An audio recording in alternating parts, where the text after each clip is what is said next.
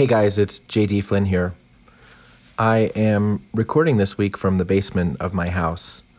The basement is unfinished and it's kind of cold down here, but I made myself a little office and it works okay. My 3 kids are upstairs because school is canceled, so if you hear noise in the background of this podcast, it's probably just my kids. They say hi.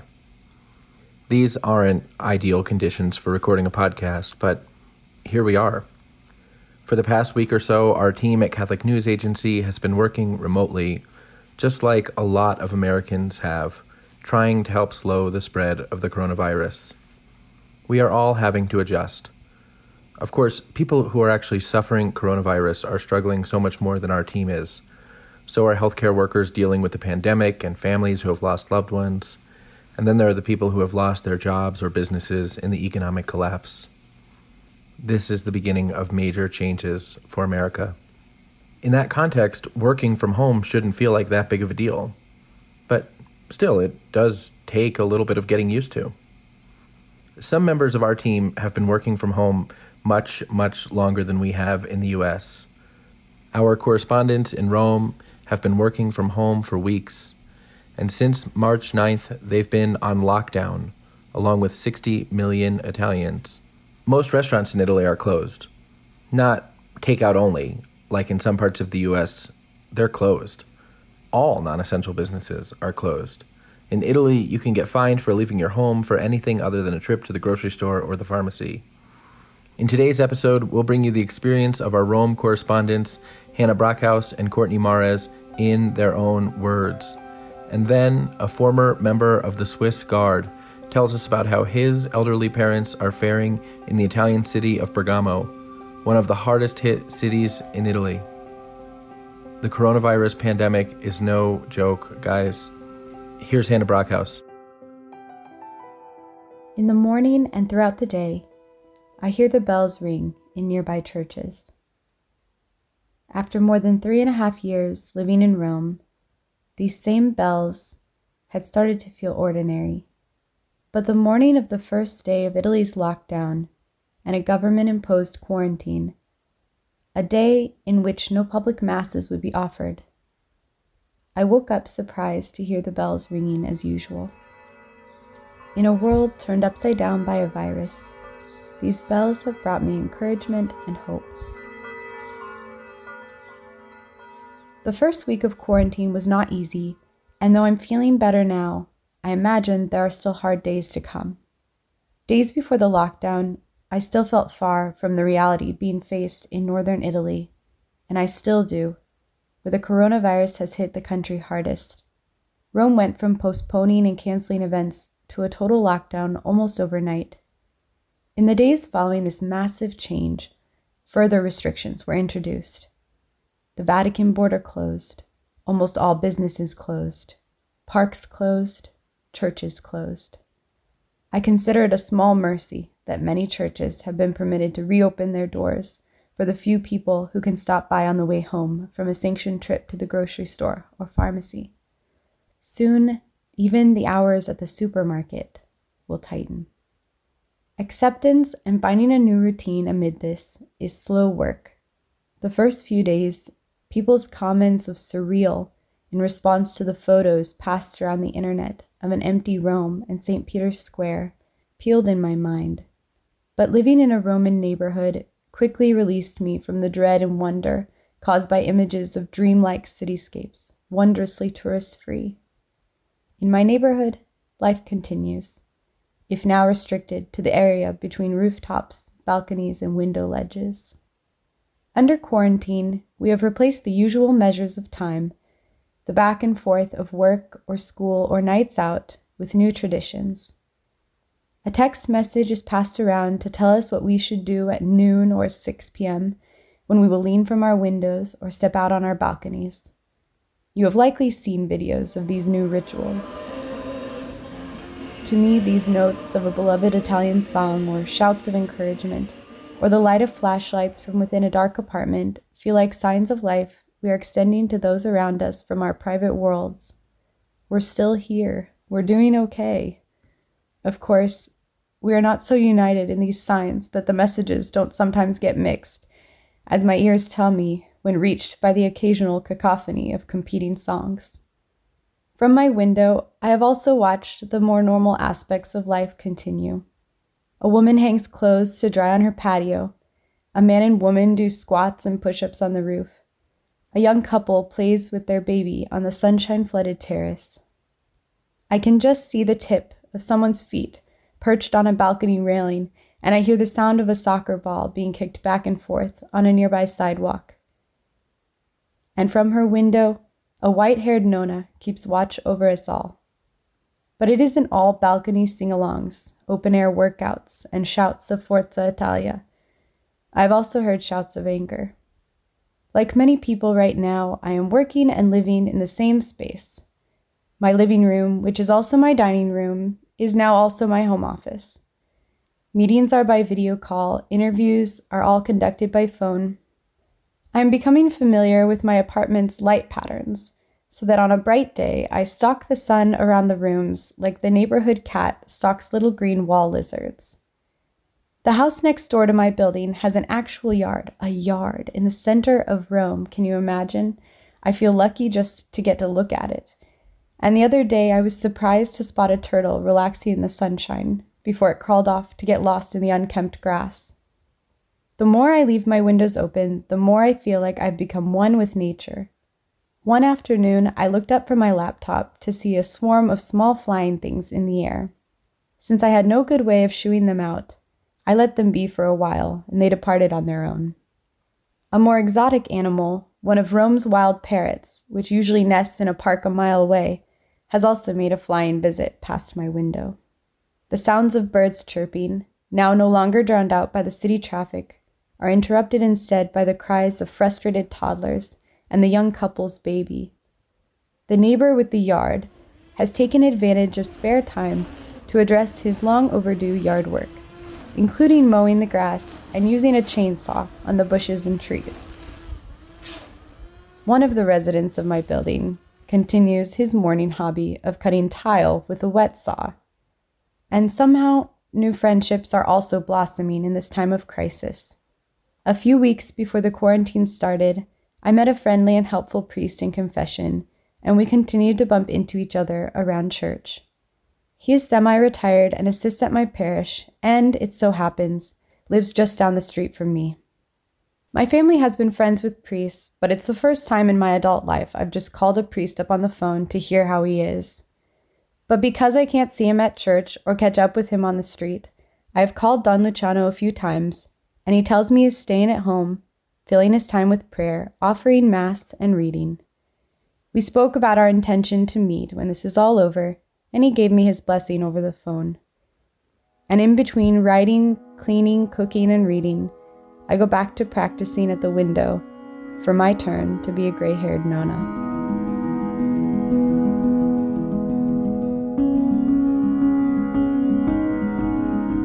We'll be right back.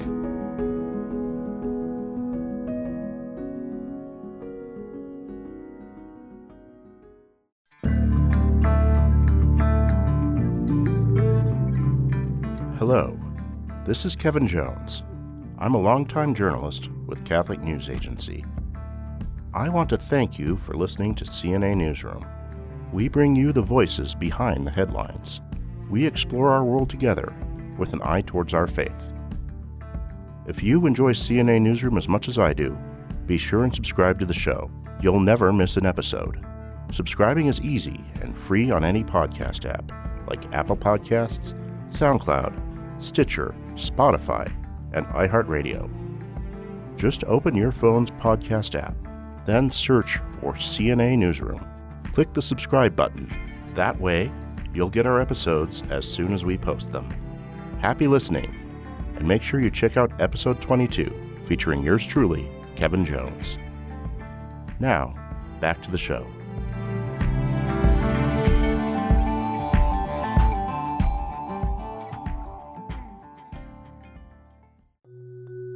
Courtney Mares is CNA's newest Rome correspondent. She had been a reporter for CNA in Washington, D.C., but about 2 years ago, we asked her to move to the Rome Bureau, and she's been there ever since. Before the pandemic, Courtney was already a newlywed, living in a new country, speaking a new language, trying to navigate a lot. Then coronavirus came. In her essay, Courtney explains how the lockdown has brought her neighbors closer than they have ever been. Here's Courtney Mares. It is quarantine day 14, and I have never been more aware of my neighbors. There is a family with a small dog in the apartment above us that began a series of DIY projects involving hammers and drills shortly after Prime Minister Giuseppe Conte announced a 25-day national lockdown for the entire country of Italy. There is a middle-aged man out on his deck painting furniture in the apartment next to us, and the old woman who lives across the courtyard in Building F, who just accidentally dropped some of her laundry that was drying out her window. The two of us both watched the dish towels slowly fall down to the ground from the 5th floor. In the apartment below her is a family with 2 young daughters. The youngest has decorated a banner with hearts and rainbows that hangs off their balcony. The banner reads, "Andrà tutto bene," which in Italian means, "Everything is going to be all right." She has since added 2 teddy bears to their balcony, as it added comfort to those of us looking on in Building O. As I sit on my small balcony writing an article about priests who have died from the coronavirus in Italy, I hear a woman singing opera voice exercises from somewhere in Building D, and a father and a son passing a soccer ball in the grassy courtyard below. A dog begins barking in the apartment complex across the street. The next-door neighbor's lab joins in, and soon it is the all-dogs alert, a dissonant symphony of barks and responses from restless dogs, just as cooped up as the rest of us. My husband and I live in Rome, but our neighborhood isn't in the picturesque part of Italy that you might imagine. There are no grand historic buildings, narrow walkways, ruins, or rolling hills. Every window in my apartment looks out upon, other apartment buildings. Our apartment complex is quite large, with buildings labeled A through Q, but it is where the people are, lots of families and old married couples. I know this now because each day at 6 p.m., everyone in my neighborhood steps out onto their balconies or opens their windows and waves to each other. This nightly ritual began 2 weeks ago when someone forwarded me a text message calling on everyone in Italy to do a flash mob from their balconies in an attempt to raise the spirits of an entire population who cannot leave their apartments for weeks. While my neighborhood's first attempt at this was a little jarring, as everyone simultaneously began bashing pots and pans together, within a couple of days, everyone had settled into their roles for what's grown into a 30-minute ordeal each night at 6 p.m. One family always waves a giant Italian flag out of their window, while another father plays DJ, choosing songs ranging from the traditional Italian song Volare to an Italian cover of the 1982 hit Gloria, for the rest of us to sway, bounce, and sing along.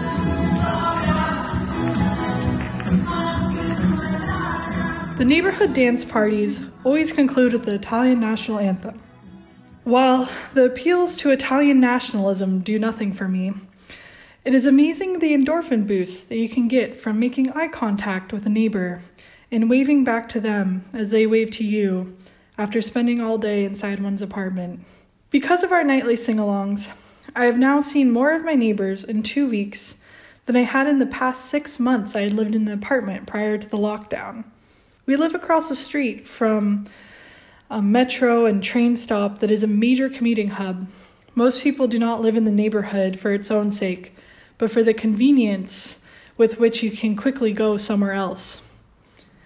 I am definitely guilty of keeping my head down and my earbuds in during my former daily walks back and forth to the metro to commute to work. Now my husband and I actively try to keep tabs on the now familiar faces of our elderly neighbors who appear in the window each night and bounce to the music. As far as we can tell, no one lives alone.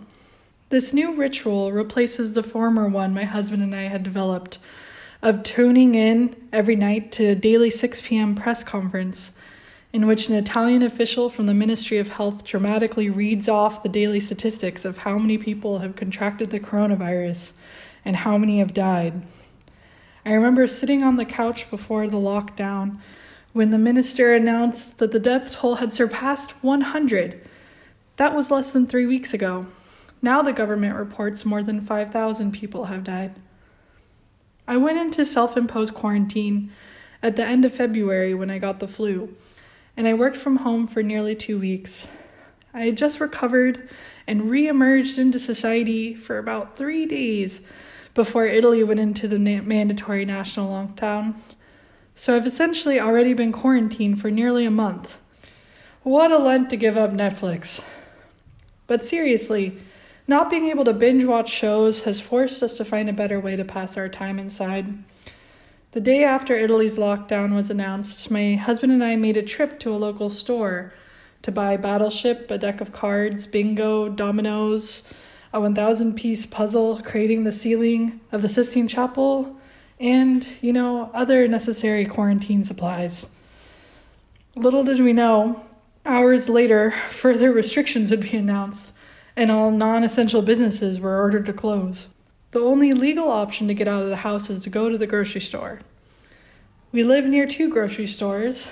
The line to enter one was a 30-minute wait the other day, and the line to enter the other was at least an hour's wait. This is because they only allow a few people total inside the grocery store at one time.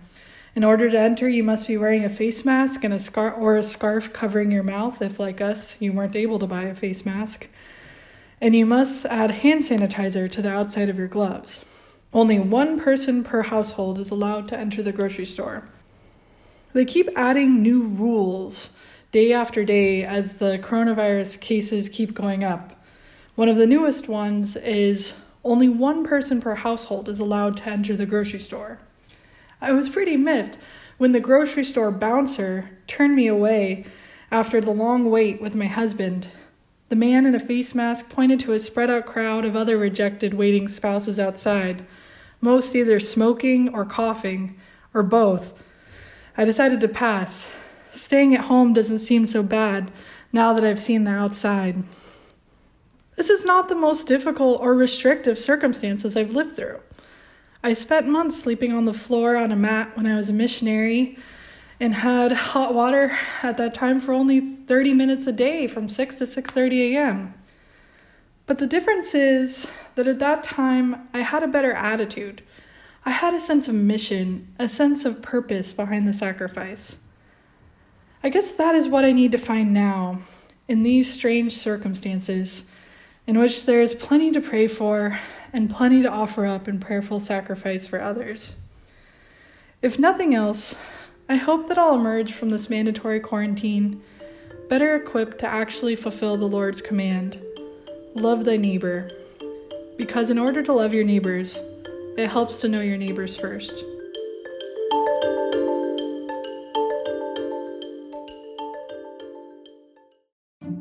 Mario Enzler is an Italian, but he lives now in New Hampshire with his family. He's also a former Swiss Guard for Pope St. John Paul II and a professor at the Catholic University of America. His parents, who are in their 80s, still live in Italy, and in normal times, they fly across to the United States frequently to see their grandchildren. Mario talks to them daily on FaceTime. When I talk to them, they always say, we said the rosary, we said 3 rosary today. But right now, Mario is worried. His mother and father live in Bergamo, in the northern part of the country, which has been hit especially hard by the coronavirus pandemic. The town's obituary section in the newspaper, which is normally 2 or 3 pages long, is 10 pages long on average now, filled with the names and pictures of elderly people who have succumbed to the virus. Although Mario's mom and dad are safely at home, with the army bringing them the food and supplies they need, there's no telling what might happen. If, God forbid, something happens to them, I can't get there right now. To make matters worse, today, Mario's dad started to display flu-like symptoms. Despite all this, Mario said his parents have not lost hope and are keeping the faith by praying with their fellow parishioners, even if they can't get together in person. They have like a schedule that this young associate pastor came up with, and so they have to do prayers at a certain time. So to me, I'm thinking, wow, look at God. He's looking at these old people in Bergamo that throughout the day, isolated in their homes, they are united in prayer in specific moments. How beautiful that is. In Bergamo, there are at least 5,000 cases of the virus already, and at least 20 priests have died. One of the priests was a good friend of the Ensler family. What is really hard for my parents as well as for me, but especially for my parents, is there are no funerals. For my parents is the fact that some of the priests that passed away, my mom and dad, they've known them for 60 years, and they could not go to the funeral. That's very sad. Mario says despite the suffering, he truly believes that the thousands of Hail Marys being said by the elderly in Italy will have great effect. He says the prayers may even help young people, who are more likely to survive the pandemic, to return to their faith. In Italiano, I don't know how to translate it in English. In Italiano si dice, non tutti I mali vengono per nuocere. Not all the mali, the bad things, they come to damage you. Through prayer, through faith, we will be able to overcome this, These tribulations gives us a better understanding that suffering, it's okay. That sacrificing, it's okay. And if God is asking us to suffer, we have to embrace our cross and do it. The most important thing right now, Mario says, is to lay everything at the foot of the cross. For CNA Newsroom, I'm Jonah McKeown.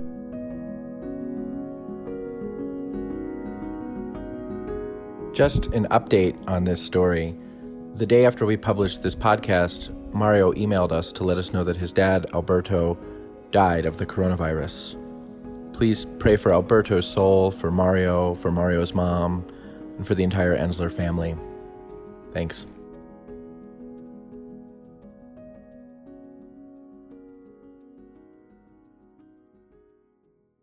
Tomorrow on the podcast, we will talk more about the impact of the coronavirus within the U.S. We'll talk with priests navigating the cancellation of public masses, a homeless shelter continuing to serve the poor, addicts navigating social distancing, and we'll share the story of a Marian coronation and Mary's protection of one school in St. Louis from the 19th century cholera epidemic.